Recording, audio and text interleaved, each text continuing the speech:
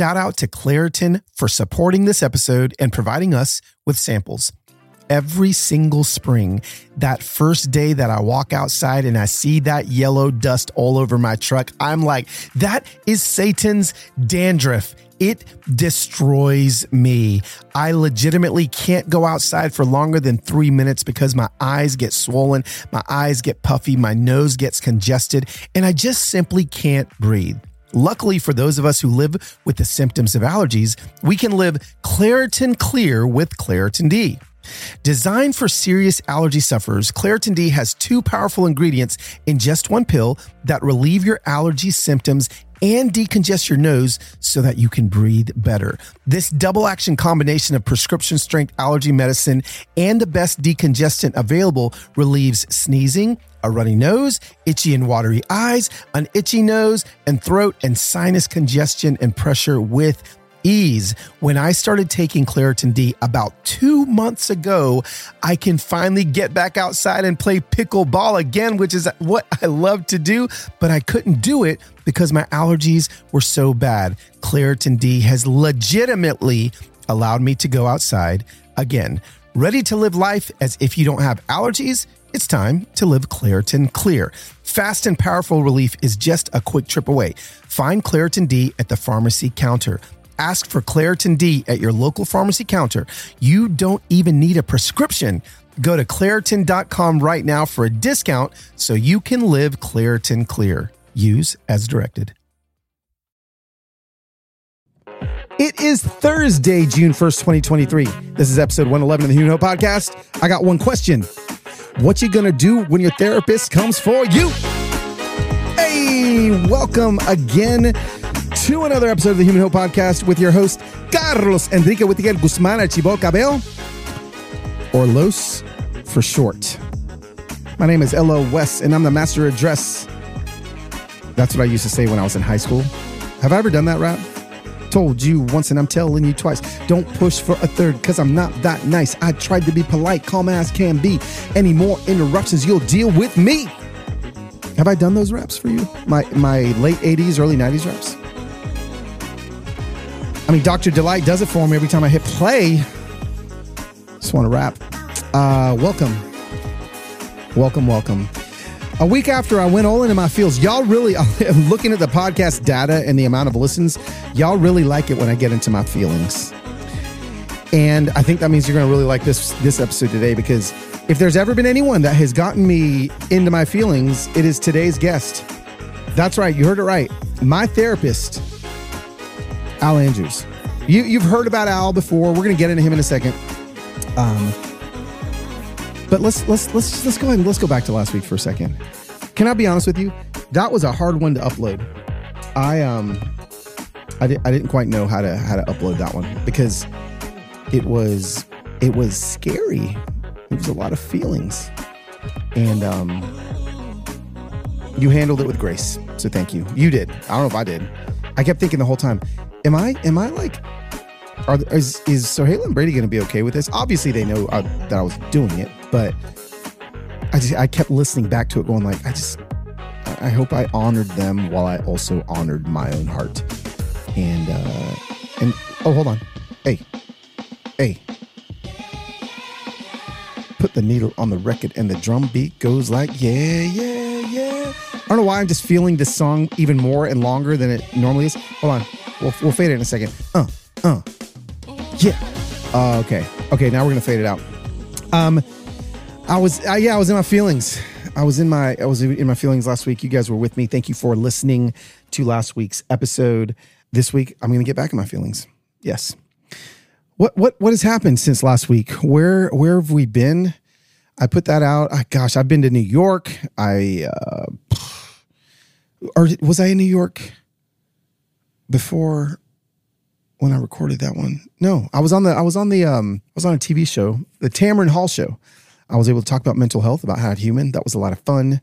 My wife and kids and boyfriends went to the Outer Banks without me last week. And can I tell you the only reason why is because ain't nobody got time for a 12-hour freaking road trip. No, I don't do that. You know, it's funny. I did a live with Sharon McMahon last night, And last night is at the point of when I'm recording this. And she was just talking about how, Carlos, I'm going on tour because tour starts next week. When you're listening to this, it starts next week. And she's like, so are you going to be sleeping on a bus with a bunch of people? And I was like, yeah. She's like, nope, no, thank you. And I'm like, actually, like I get it. Like road trips are hard for me in cars, but if I can lay down in my bunk, I'm okay. Speaking of tour, it's coming. Tour is coming. And there's actually going to be another surprise episode of the podcast dropping tomorrow. So make sure that you check your feeds where Annie and I, it'll be on this feed, dive deep into what the tour, it'll give you behind the scenes on the tour. So I'd love to see it on the tour, hereforyoutour.com. I think we're starting in Sioux Falls, South Dakota, like a 79-hour trip. That's not really that long, but if it's going to feel that long on the bus. So we're coming for you, South Dakota. We're coming for you. Okay, let's get right into it. 4 minutes of nonsense already here, and let's dive in. Today, I've got when I travel and I speak on my book, Kill the Spider, I do this little shtick in the middle of it where I talk about going to see my therapist, Al. And I say, yeah, so I went to see my therapist, Al. And this is what I say. Now, listen, I need you to imagine the one guy you know named Al. And that's what my therapist looks like. Okay, so it always, derives a bunch of chuckles from the audience. And, people laugh at it. It's funny because we all know somebody named Al. And obviously, they don't all look like my therapist, Al. But we are starting another series. Y'all like the last series. Why not do it again? So for the next few weeks, I may drop in some extra episodes here and there that aren't this. But for the next few weeks, the main episodes of not how to human, that's the name of my book, Human Hope, are going to be about mental health. Because, listen, I know we just got done with like the official, I don't know if it was around the world, but in America, it was Mental Health Month. So there was a lot of focus on it. Man, ain't nobody just need 1 month. I need 2. So I'm giving you your own mental health month this month. We are talking to some of the leading minds when it comes to mental health in America and around the world.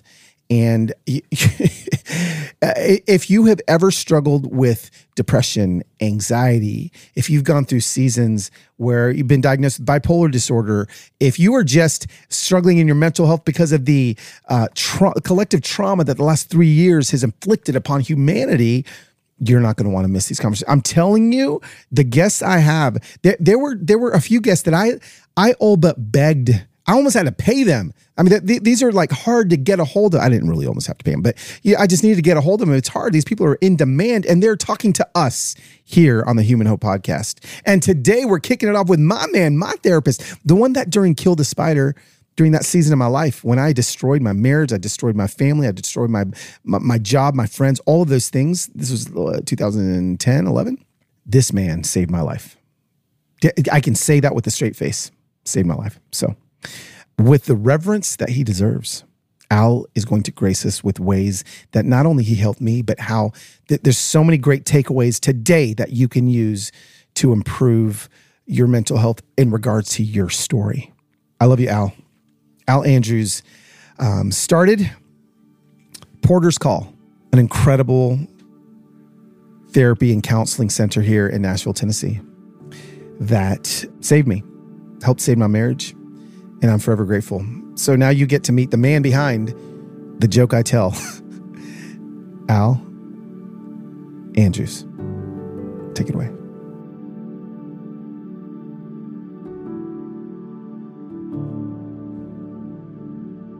I'm sitting here with Ernest, one of the most earnest souls I know. Hello, Ernest Andrews, Albert. Yes. Often known as Al. Al. Good morning. Al Andrews. How are you, friend? I'm doing well this morning. I'm Thanks. so glad that you're sitting here in the Human Hope podcast studios hanging out with me because as I told you prior on our phone call that we had yesterday, 2 days ago, I can't remember. But when I go and I do my Kill the Spider talk, and I talk about, I was sitting in my therapist Al's office, and then I say, just imagine the one guy you know named Al, and that's what he looks like. And everyone starts laughing because everyone has a different picture of what Al looks like. I just think you look like what I would want an Al to look like. You like right now, like I'm looking across the microphone from you. It's so perfect. Well, that's very kind. And so people just know that, wow, this guy knows things about Carlos that nobody else does. So that needs to be where we start. So how's that make you feel? Just fine, thank you. Yeah. Actually, somebody one time asked me, like maybe 15 years after I'd seen them, like, you know where all the bodies are buried. And I said, I don't want to tell you this, but I don't remember a lot of the bodies that we buried. Yeah. Or that you buried. So be comforted that I don't remember everything. Yeah. Okay. That's good. No, that is good. Yeah. Well, I invited you to be part of our mental health series just because you played an important role, not only in my life, but in so many people in Nashville's lives, because let's just kind of start here.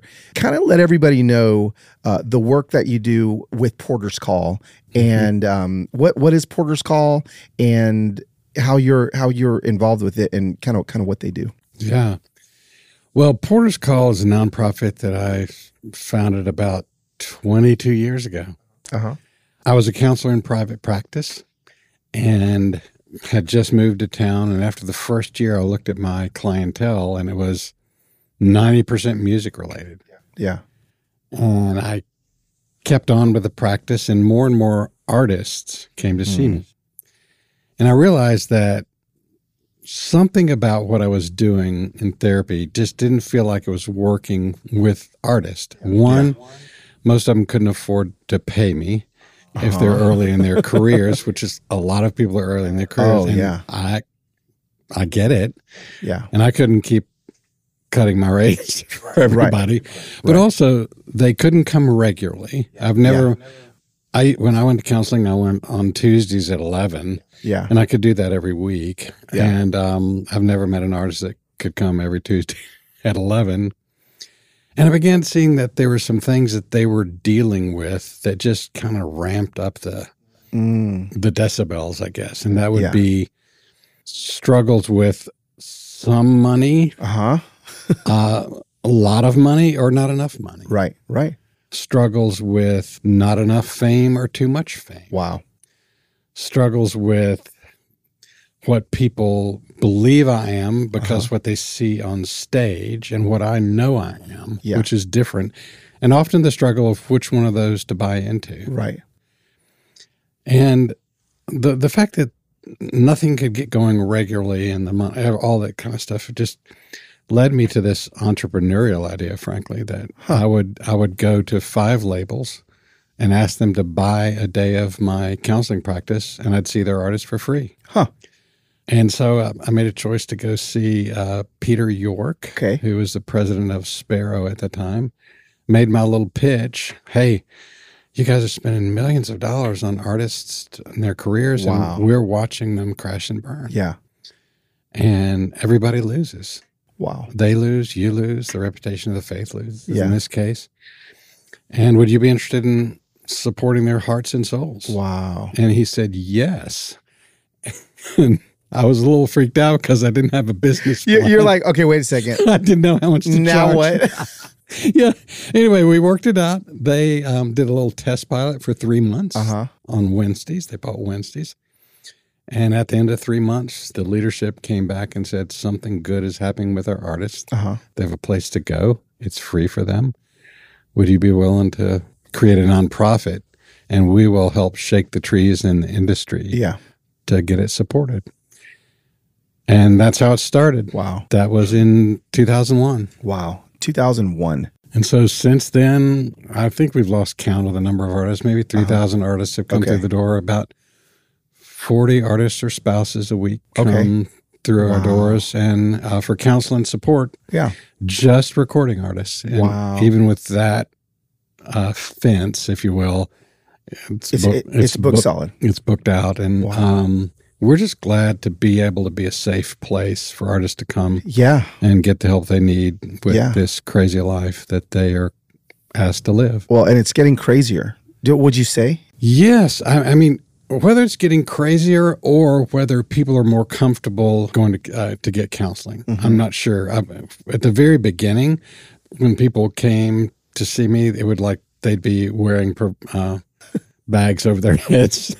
Sure. Yeah. They're like, I don't want anyone to know that I'm going to see Al. And if anybody endorsed us, it was signed an anonymous artist. Oh, wow. And, 22 years later, people are up on stage going, oh, yeah. Hey, my wife and I are going to Porter's Call. And now we have a team of 3 porters. Yeah. And it's growing and trying to make space for people. One of the things that was that I think is a beautiful part of Porter's Call is just the name and where the name comes from. Yeah. Tell us that story. What is Porter's? What's a porter? Well, my wife finds these things. Yeah. There's this document that's about 1,500 years old called the Rules of St. Benedict. Okay. Way back when Benedict came to faith, and he had a bunch of buddies came to faith. It's probably not how it's written about in 500, but they came to faith, and they really started one of the early monasteries. Okay. And they wrote rules about how they were going to live. Like one of the rules is, it's 90-some rules. One of the rules is we're going to pool our resources. One of the rules is we're going to take care of the poor. Yep. And we're going to read the Bible this many times a day. Here's how we're going to read it. And rule number 66 is inside the gates of the monastery, you shall place a porter. And a porter was described, you're going to love this. A porter was described as a wise old man who's finished with his days of wandering about. Oh, wow. I love that. I love that. So pick one of those that I am. Anyway, and when a sojourner knocks on the door, they call out the porter's call. Thanks be to God. And your blessing, please. Oh. Thanks be to God is you're welcome here. And your blessing, please, is if we bless you, someday bless us back. Yes. And then they'd invite them in and help them find the way to what they needed. Yes. If they needed food, they'd feed them. Yeah. If they needed a place to sleep, they'd give them a place to sleep. And it says if they needed wise counsel, they'd give them wise counsel. Huh.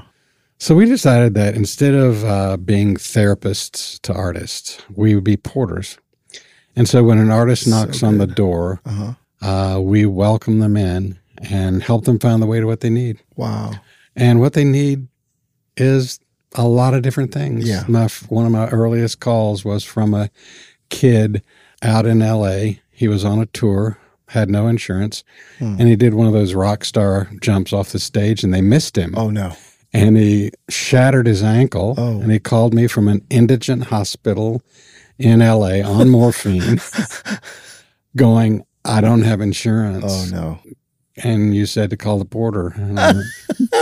And so we scurried around and worked with MusiCares and others to help him do that. And then it's people come in for everything you would go to counseling with, whether it's something that came up from their past, whether they did something really stupid on the road, whether they just have marriage issues, whether they have depression. They come in, and if we can't help them, we'll give them referrals to who can. So, that's amazing. So that's the porter. That's the porter. Yes. So just so everyone knows, when I first went there, I knocked on the door, and Al opened the door with the robe on, and welcomed me into the monastery and a hood. It was awesome. It is funny because I do remember Heather and I went, and I do remember thinking, oh, I wonder if anyone's going to see me. I do remember that feeling of, because again, this was 2013, so this was still 10 years ago. Still before people were like, hey, everybody, this is my therapist, or whatever. And still, there being some shame, there being some, if people, because at the time I was like in the Christian music industry. So I was like, if people know, if my fans know that I'm not perfect, then that my story is not perfect. And one of the things that you really helped me do, and I think you help a lot of people do, is understand their story. Yeah. Lean into, for my listener, the importance of us really understanding our story and how that is, there's implications to our mental health and to anxiety and fear and depression and all these things when it comes to our stories. Yeah. I don't know who said this, but, usually when you don't know it, you say it's St. Augustine. Yeah, sure. Yeah. It wasn't, but it was somebody. Or Abraham Lincoln. Yes. Somebody more recent probably, but they said, know your story or your story will live you. And I think, one, I grew up in a family of storytellers and I love good stories. Yeah. And I think that's probably why I do counseling, because I love stories. Oh, sure, yeah. You know, but in my own life, I realized, gosh, I didn't go seek help until I was about 32 years old. Yeah. And I knew something was wrong. I just didn't know what it was. Yeah. And as that progressed, I discovered some parts of my story that I had actually forgotten. And those events had been shaping my life, but I did not know it. And so to me, to invite someone to tell their story or to know their story, it's amazing how many times if I were to say to somebody, tell me your story, they go, well, I don't really have one. You know, I just grew up and went to school and whatever. And I go, no. There's a story. There's a story, and that story has a shape to it. I have this thing that I do sometime when I give a talk, and I'll show the beginning of a movie. And it's this scene where there's a father and son walking down this little hillside in Ireland, getting in a boat, and they're just floating away as they get ready to fish. And that this beautiful day, this all happens in 3 minutes. And they come back up and they get to the house and they're sitting around, and the mother pulls out porridge and feeds it to them. And she says, how was your day? And they said, it was wonderful, little Frankie and I. And then I stopped the tape. And I've done that in a large group of people. And I'll ask the question, what happens next? And people say, somebody dies, the house blows up, you know, there's a fight and just awful things. And I go, gosh, you're a bunch of depressed people. Nobody says they had dessert. Nobody does. Nobody does.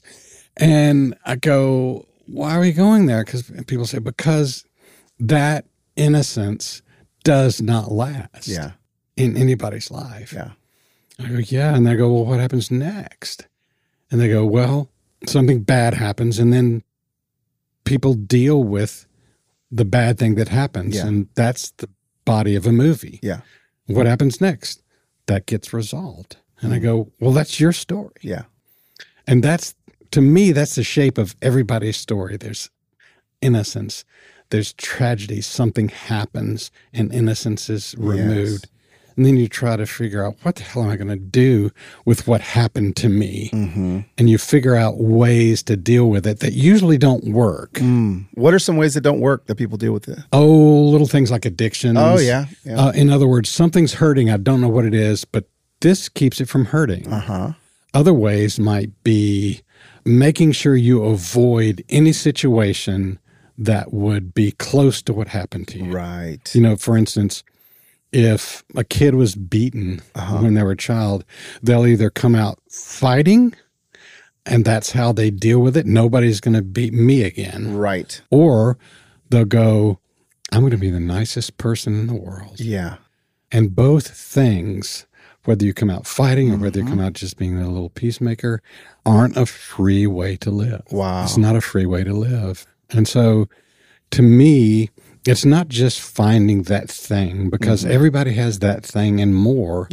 But it is, at one level, looking at it, taking a deep look at it, grieving it, and being able to live more freely because of that.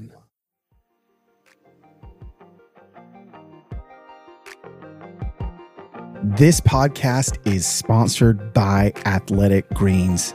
I take AG1 by Athletic Greens. Y'all know, every single morning, because I tell you all the time, because I love how it makes me feel, not only my energy level, but my gut as well. I take it in the morning, AG1, and it makes me feel unstoppable. Now listen, it's hard for me to keep up with a bunch of supplements or a routine that comes with a bunch of different products. So AG1 makes it so much easier to keep up with. Very quickly, I noticed that it did help with my focus, my digestion, and all the things. I heard it actually helps your hair, but I ain't got none, so I couldn't tell you about that. Why take a whole bunch of different things when you can just mix 1 scoop of powder in water once a day? AG1 was designed with ease in mind so you can live healthier and better without having to do a lot. Every scoop is packed with 75 vitamins, minerals, and whole food sourced ingredients of the highest quality to give us major benefits. My AG1 is delivered to me every month, so it's really easy to make it a daily habit. If you're looking for an easier way to take supplements, Athletic Greens is giving you a free 1-year supply of vitamin D and 5 free travel packs with your first purchase. Go to athleticgreens.com/humanhope. That's athleticgreens.com/humanhope. Check it out. This show is sponsored by BetterHelp. And I can't think of a better show to be sponsored by BetterHelp than this one, because we are talking about our mental health. And I know how much time I spend on someone else in every given week, on my family, on my Instafamilia, on everybody, but I have a hard time focusing on myself. And it's so easy to get caught up with what everyone else needs from me and never take a moment to think about what I need for myself. It is hard. I get it. My dad, my parents, my kids, my wife, everyone needs me, but we have to help ourselves as well. It can leave us feeling stretched thin and burnt out, and therapy can give us the tools to find more balance in our lives. I have benefited from going to therapy, and you can too. If you're thinking about starting therapy, give BetterHelp a try. It's entirely online, designed to be convenient, flexible, and suited to your schedule. You just got to fill out a brief questionnaire and get matched with a licensed therapist and switch therapists at any time for no additional charge. Find more balance with BetterHelp. Visit betterhelp.com/humanhope today to get 10% off your first month. That is BetterHelp, HELP.com/humanhope.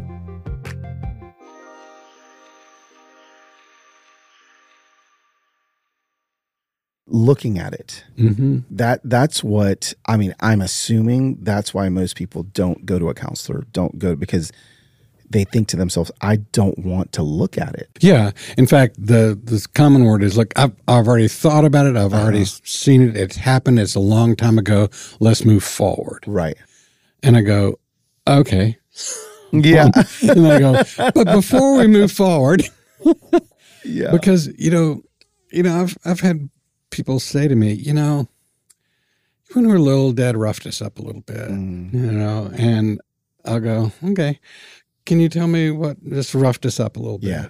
And they tell the story and you go, that's not roughing up. Right. That's abuse. Yeah. Yeah. It's funny. People are looking at things and they go, well, I don't have any terrible thing that happened. I go, okay, yeah, that's fine. Eden is over. And the things that made it over are worth looking at, even if they don't seem that serious. Yeah. The little girl who has this little ballet thing ready to go, and she happens to go in to perform it during the Super Bowl in front of the TV. Yeah. And someone says, get out of the way. Oh, wow. And 20 years later, this woman just doesn't want to be seen. Yeah. And pulls back. Wow. Because she's going to get out of the way. Yeah. And if you try to show your beauty, you'll be shamed. Wow. So you're right. Yeah. So it's not like there was abuse there. This was a moment in time that could literally affect you forever. Yeah. And it can be subtle. It can be there may be a parent that's just not present with you, that's absent. Yeah. And so you live with the pain of that absence. Yeah. Looking at it means seeing it for what it is, understanding its impact on you. Yeah. Grieving it and moving on. I go back to, again, you've seen thousands of people, but I go back to, there are a couple things when I was in your office. Hopefully I'm not giving away any of your secrets. as I'm sitting in the chair, and one of the things that I was very scared of was that I was going to be exposed. I was so terrified because I'd already exposed my heart and my crap to my wife and friends. And I'm like, okay, well, I'm moving, we're healing, we're moving through. But there was this fear of, I can't remember exactly how I told you, but I remember telling you this. I was like, I'm going to be on stage, Al, and I'm going to be on stage, and I was scared that this person was going to walk into the auditorium and scream at me, Carlos, you are a this, you're a that. I don't even know if you remember this. You're this, you're this. And I remember being petrified that I'm going to get found out. And I can't remember exactly how you said this, but the sentiment was, okay, Carlos, what if that does happen? And if they walk in and they spill all of and they call you a liar, a thief, a whatever, all the things, you just smile at them and say, yeah, you're right. Mm-hmm. And? Yeah, I do remember that. Do you? I don't remember a lot, but I do remember that because it resonated with me, because there was a time where when I started speaking publicly and in groups, I go, there are people out there that know things about me that I did. Yeah. And I don't know if you call it fantasy. I fantasized about them standing up. And so when you said that, I was going, yeah, I get it. And I don't know who talked to me about it, which I passed on to you. Yeah. But I remember them saying, finish that thought out for me. They were saying, they said something like, what you need to do is trump them. And I'm like, what do you mean? They said, well, basically, they say, I know this about you. You're this. And everybody in the crowd gets hushed. Yeah. You know? And then I go, oh, you don't know the half. Oh, that's what it was. Yes. You don't know the half of it. There's far more. Yeah. And according to Jesus, I am a liar, a thief, an adulterer, and a murderer. Yeah. So the good news is that I've been forgiven for that. Yeah. So may I go on with my talk? Yes. I just remember hearing that and then feeling like, oh, I am that and so much more. And so we all are, and I've been forgiven, And there's something about living with the freedom that you always have an ace. Yeah. To play, and it's not to win, but it's to lose. Yes. Like, you're this. Oh, yes. But wow. I'm more. Put that ace down there. Boom. And then you go, the conversation kind of goes, yes. Because you have an ace to play, not to win, but to lose. Yeah. Wow. Hey, that'll preach. That'll put that on a t-shirt right now. If it's the title of your next book, I get a cut. Yeah. But but it really is true, because there's a freedom in knowing that you're not perfect. Yeah. I know that sounds a little strange, but or being able to admit that, no, I'm broken. Yeah. And I've had the chance for some healing and forgiveness. Yeah. And that's an amazing thing. Yeah. But, because I think so many of us live in shame, even though, even the moment you're talking about that happened to both of us, that's just shame screaming at us going, it's going to happen. Yes. It's going to happen. They're going to find out. Yep. I think a lot of people, including myself, for a long time, I lived with this thought of, they're going to find out. Mm-hmm. And I thought, but I don't know what they're going to find out. Yeah. I did have some thoughts. Sure. But it's more like, they're going to find out. What are they going to find out? I don't know what they're going to find out. Right. And that's just shame dwelling in there and just waiting to pounce. Totally. Well, I think a lot of my listeners will, everybody has something like that in them that they're scared of, whether it be at work, they're going to find out, whether that be at, they're going to find out, everyone's going to find, and I love that, the whole idea of an ace card, that you got the ace card to lose. Like, actually, I'm worse. Yeah. Well, it's interesting when my wife and I were dating, we were moving toward marriage. Yeah. And I was 36 and she was 32. Okay. And so 5 years ago. It's amazing. You've been married 5 years. Yes. Maybe 35. Okay. But there was this moment that we knew was coming. Yeah. Individually, we knew that we were gonna get married probably. Yeah. And I was visiting here in Nashville where she lived, and one evening we came together. We were sitting in the living room of her house, and we both came to tell the thing about us that we thought would send the other away. Wow. Like, this is so bad. Yeah. And I don't know. I think she went first. She said, I have something to tell you, whatever. Yeah. And I remember her telling with tears and just shaking and going. Yeah. And when she was finished, I really went, that's it? And then it was and she was, I go, yeah. Right. What? Right. And then I did the same thing with tears and with like, oh no, she's going to leave. And she goes, and? Uh-huh. And it was that freedom of somebody knows and they're not going to run away. Right. And I think the longer I live, the more I go, I'm not surprised by anything. Yeah. And therefore not shocked by it. Yeah. And it's like, because so many people over the years have come to talk and they're bringing us this thing, and often they're not bringing it, it's hidden. Right. And they're waiting for it to come out, and they just know that my eyes are going to go down or something. And when my eyes stay, it's like, whoa, like it didn't scare them off. They didn't leave. Yeah. And wow. Then we can start having some conversations. You know, for me, I hear that and I just think I've been thinking conversations with my kids and how we can feel so alone. Like we're the only one with a thing. Yeah. Like we're the only one with a thing. No one else has a thing, but everyone's got a thing. Like everybody has a thing. Yeah. Everybody, you know, and I'm trying to let people know through this series, like you don't have to necessarily, and you said this earlier, have something like this big, ugly spider, as I call it, to bring into a counselor's office or a therapist's office to have to work on. Like, would you say that counseling is something that everybody should do? In some form or another, yes. Okay. Yeah. Because I don't have the eyes to see myself. Uh-huh.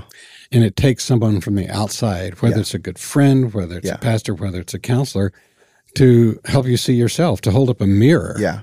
To me, that's what marriage is about, is that now someone lives with you who holds up a mirror to say, this is who you are. Yeah. Wonderful and awful. Yeah.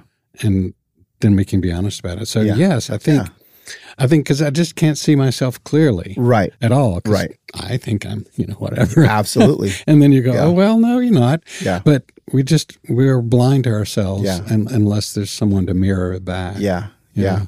You actually have something that you've put together that I think because you've worked with so many artists, it's a framework that you're able to take artists through. But as I was reading through it, I was like, wait a second, this is literally for everybody. Well, yeah, it's funny. I don't remember I think it was a label asked me to come and just present some thoughts about what practices and thoughts make a healthy artist. So I started writing some things down over the years. I think like, if you do this, you might be healthier. Yeah. If you do this, you might be healthier. And it was called The Way of the Artist. But I go, you're right.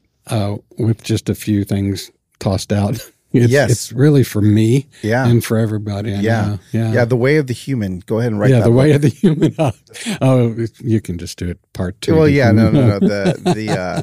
So, I mean, I'd love to just maybe, I mean, there's, I don't know, 15, 20 of these. Yeah. Pull some out that I would love for you to maybe unpack. Sure. Some maybe I'll make it personal, and then some we could just talk about like in general. Yeah. So these are things that it says some principles to live by is what it says. Yeah, and that's healthy living. It's like try some things that lead you to be a healthier human being. Yeah. Okay. Here we go. Here we go. We'll start at the beginning. We'll start at the top one. It says know the why. Yeah. Know the why it started out with the artist like, why are you doing this? And that answer really does influence your life. Yeah. Why am I doing that? Well, I want the big house. I want all the cars. Well, okay, we might need to adjust that so that you move in a better direction. Yeah. Because there's something more important than that. And I think the larger question is, why are you here? Why are you here? And we're not asked that a lot, but I think it's a question to answer. Like, what am I doing here? What are the gifts I bring to this world? So here on planet Earth in general. Yeah. Here. Why am I here? Not just like in front of Al. In front of Al. Yeah, got it. Ernest. Ernest. Yeah, but more, why am I here? What am I here for? Kind of the big picture. I just think to think about that, rather than you just existing here and you're just going along, but there's a reason why you're here. Yeah. And it's different for everybody in many ways, right. But there's some similarities. We're here to love. Yeah. But to underline those things, just to get a little solid place to live. I love that. Yeah. That's a great question. Listener, know the why. Now, this one I think is maybe used to be specifically, I could see, for an artist or a movie star or a rock star. But now with I think the advent of social media and phones, one that I see here is be wary of fame. Mm-hmm. I feel like that's way more applicable these days for a soccer mom or a fifth grader or where suddenly there's an avenue that we all have to get famous. Everyone's like, oh, I want to be an influencer. I want to this or that. Unpack be wary of fame and why that's a principle to live by. Yeah. The reason I said be wary rather than avoid it is because it's not about avoiding it. It's just being wary of it, because I think there's a fantasy that we have about famous people. And I mentioned it before, but that is when you see them at their best. Yeah. They're amazing. Yeah. When I see my favorite person on TV playing a part, I kind of believe they're like that. Right. And they may be a horrible person. Ted Lasso. Ted Lasso. I think of that dude. I'm like, I just want to be his friend. I'm like, what if he's just the biggest jerk as an actor? I know, he probably is. I'm sure he's nice. But so we fantasize who they are, and we fantasize about their life and how amazing it must be to ride on that beautiful bus when you know it's boring. Right. But also we fantasize about the perfection of their life, because when I go to a concert, somebody's at their best. Right. Absolutely. And I want to believe that. Yeah.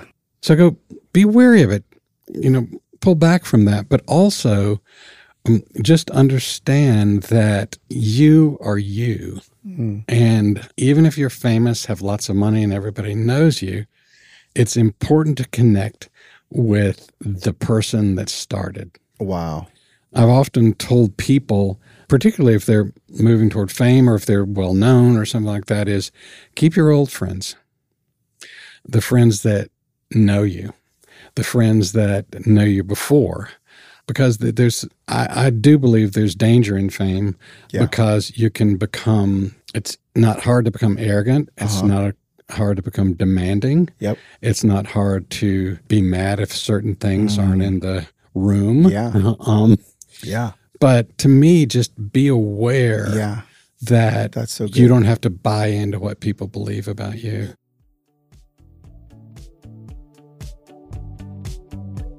This show is brought to you by Indeed. Y'all, I'm speaking to you right now with my first finalized hire that started with Indeed. I used Indeed because hiring was challenging, but Indeed made it less challenging for me. They were my hiring partner.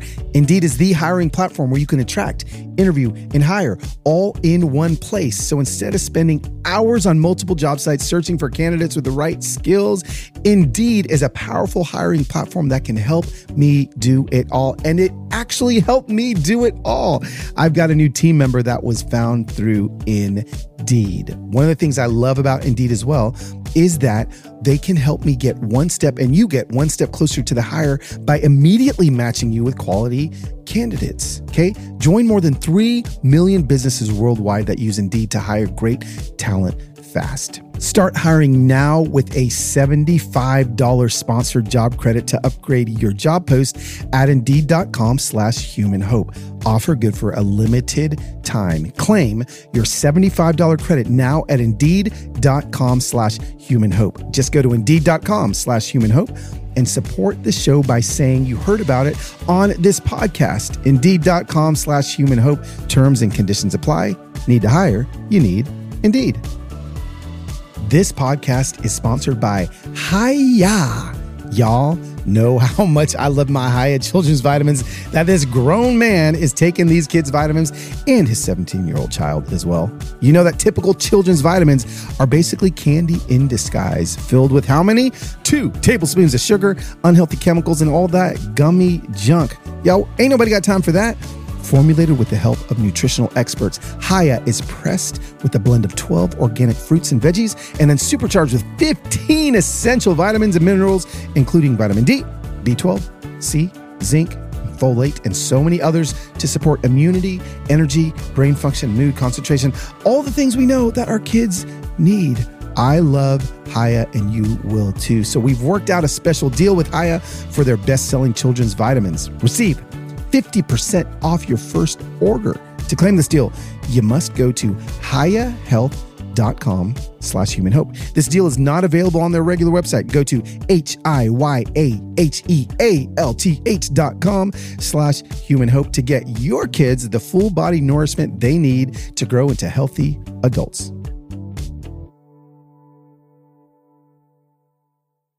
You know, I mean, as you're talking, I'm just thinking, even like, there's so many places and ways that is accessible to us now. Mm-hmm. You know, I think of pastors in mega churches, or I think of like how suddenly we have the accessibility to be looked up to in ways that may lead to unhealth if we're not careful. Well, yeah, and you know, it's simple.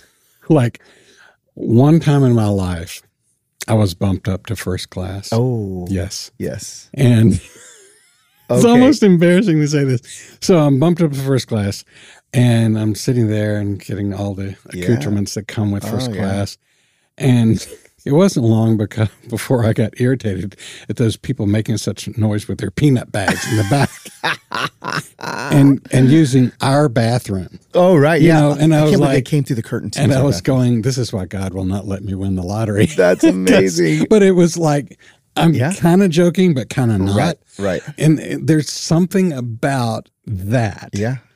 Even if I was bumped up, because I don't know why. Exactly. But I kind of, I wore it and I went, this is where I belong. Yeah. And it's just, it's not even subtle. It's like, this is what I deserve. This is what I should have. Yep.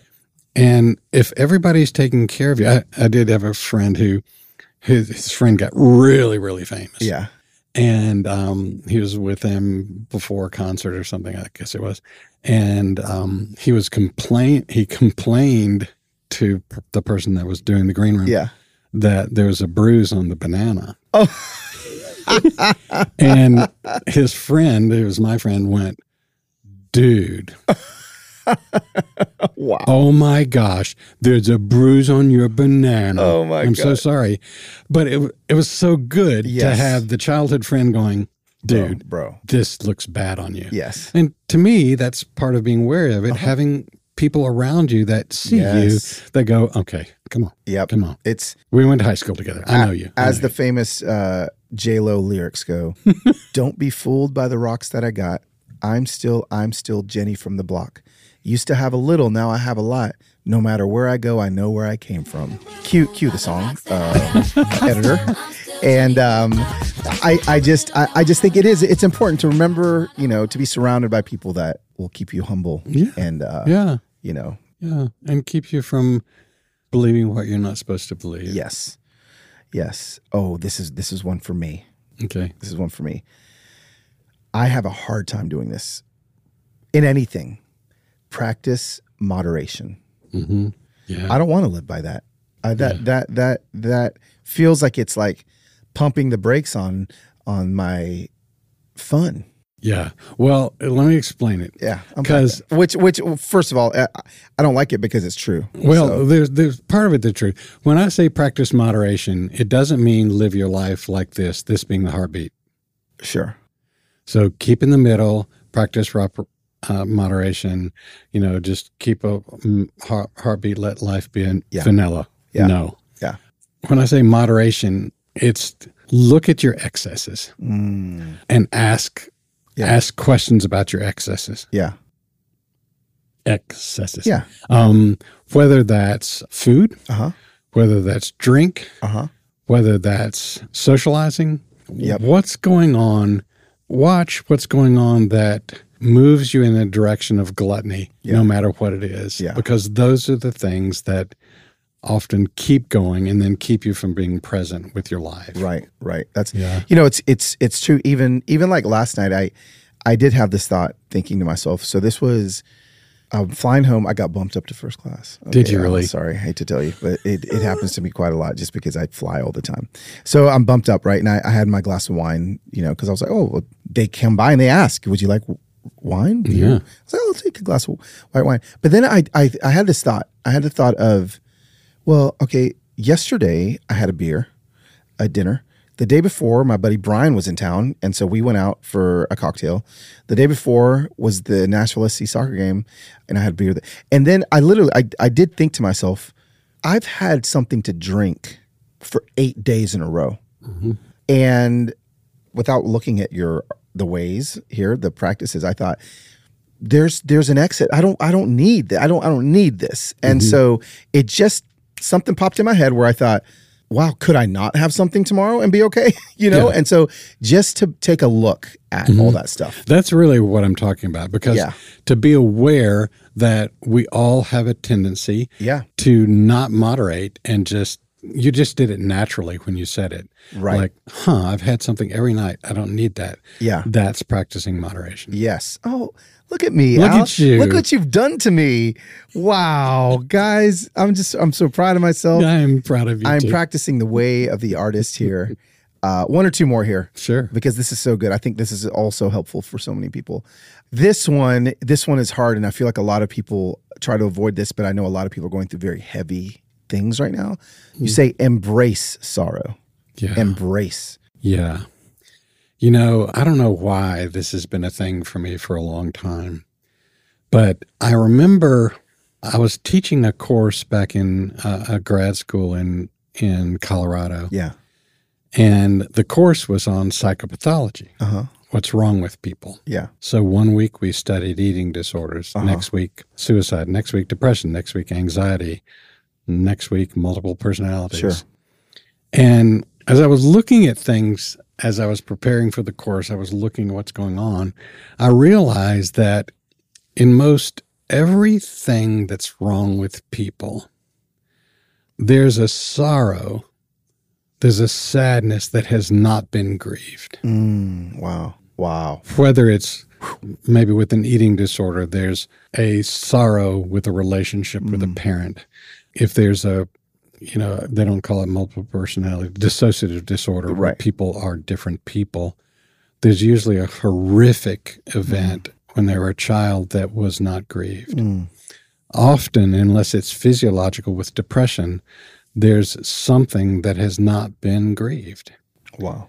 And so I came up with a theme for the course, and it was the flight from sorrow leads to the loss of hope. Wow.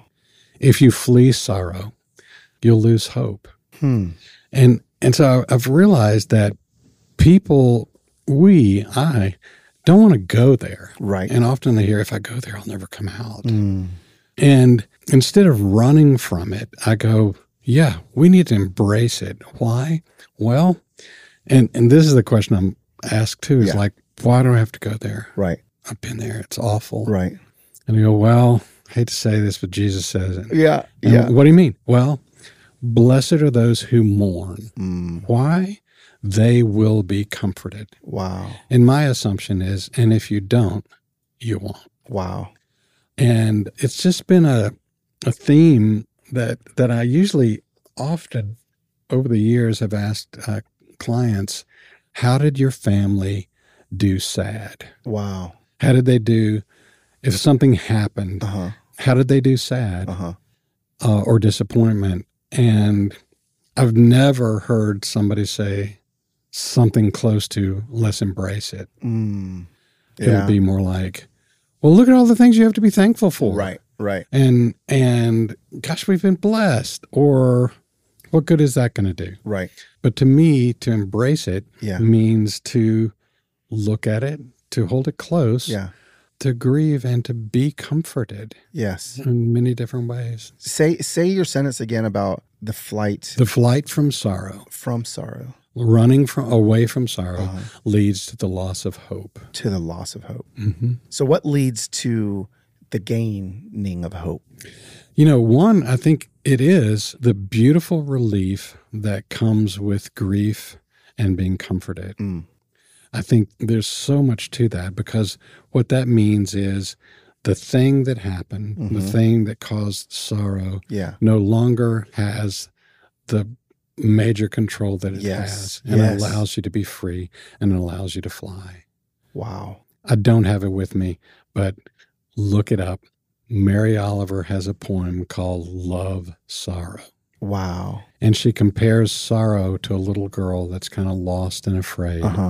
And you must love her and take care of her and walk with her. And she's unmanageable and kind of crazy sometimes, but be with her. And she says in the end, and one day you'll realize as you walk out into the morning light, she begins to grow. Wow. So it's Love, Sorrow. Mary Oliver, look it up. Okay. But it basically is talking about just what I'm talking about, is that as you acknowledge it, you begin to grow. Yes. And that is hopefully what this podcast and conversation is doing for people, is giving them the permission to, okay, I am going to turn towards the sorrow, face it. And that may be where people that are hopeless, people that are looking for hope, I think sometimes are looking in the wrong direction. It's like, no, turn back towards that thing, and you may even find it there. Yeah. Instead of on this end, I'm going to look for something hopeful. Yes. Which is fine. Yeah. But to go counter to what you think and go. Oh, so good. And the real truth is that, and we do think that, gosh, if I go there, I'm just not going to stop crying. Right. No, you actually will. Yeah. If you don't go there, you may not stop crying. Yes. Yes. Oh my gosh. That is so good. Al, what we'll finish with this question. What is giving you hope these days? 2023, here we are. What's giving Al hope? It could be anything. Wow, that's a great question. Yeah. Like when you think, I'm hopeful. What's the thing that gives it to you? This is going to sound really strange. No, I love it. I just turned 69. Yes, you did. Happy birthday. Thank you very much. I'm registered at Home Depot, by the way. No, it's so funny. What's giving me hope these days is thinking about being an old guy. Yeah. And I'm beginning to dream of what's it going to be like to be 70, 75-year-old, 80-year-old Al. Yeah. And that gives me hope in the strangest of ways. And I'm not sure why I'm thinking of it. Yeah. Because I go, I'm not going to retire. I don't play golf. Yeah. It makes me so frustrated and it ruins my day. Yeah. But I'm just at the place of beginning to dream of what is it going to look like? So good. And I've been hanging out with some old guys. Yeah. And I used to think, gosh, they're old. And I look at me standing beside them and I go, no. I get it. I get it. But you have hope in your future. Yeah. And in the dreams that's God's putting inside of you now. For me and for my wife and for my sons, it's like kind of just, and that's just been happening recently, just kind of looking ahead and going, I wonder what's out there. That is, I think, first of all, I don't believe you're 69 years old. You are a young at heart guy. Listen, Thank you very much.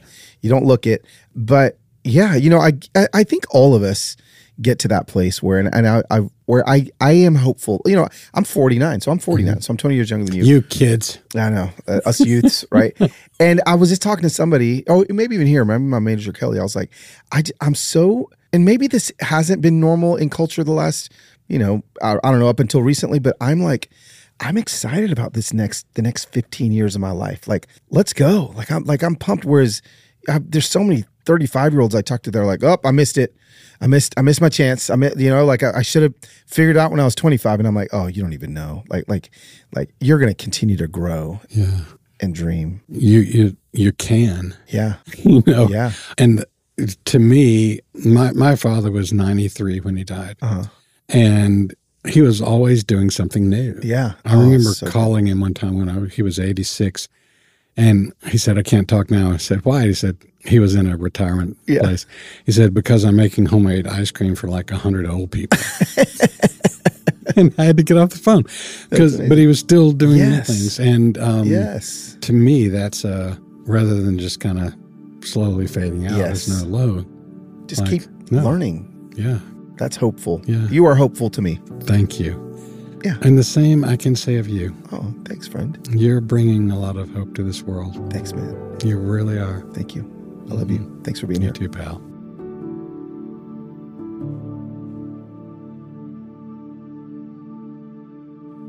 Thank you, Al. I told you it hit me right in my feels. I can just go back to the moment when I was scared to death walking in to that cute little house in Franklin, Tennessee, where I would be guided towards healing by Al. I'm just grateful. Grateful. Please thank Al. I don't even know if Al's on Instagram. If he's on Instagram, we'll put it in there. But also, let me put in Porter's Call. It's a place if you guys want to support them, you can do that as well. They're doing a mighty work there. Thank you, Al. Deep breaths. Okay. So, what do you guys think? Was that everything that you thought it would be? Did it take you to where you needed to go? Do you now feel like you've got questions you can ask yourself?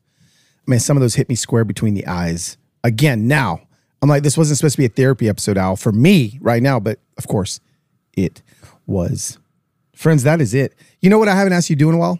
Please subscribe on Apple Podcasts, Spotify Podcast, all the places that you listen, and make sure that you share this thing as well. Hang on, Dr. Delight, hit it. Hey, okay. And so with that, we'll see you next week on another episode of Human Hope. Put the needle on the record and the drum beat goes like, see ya!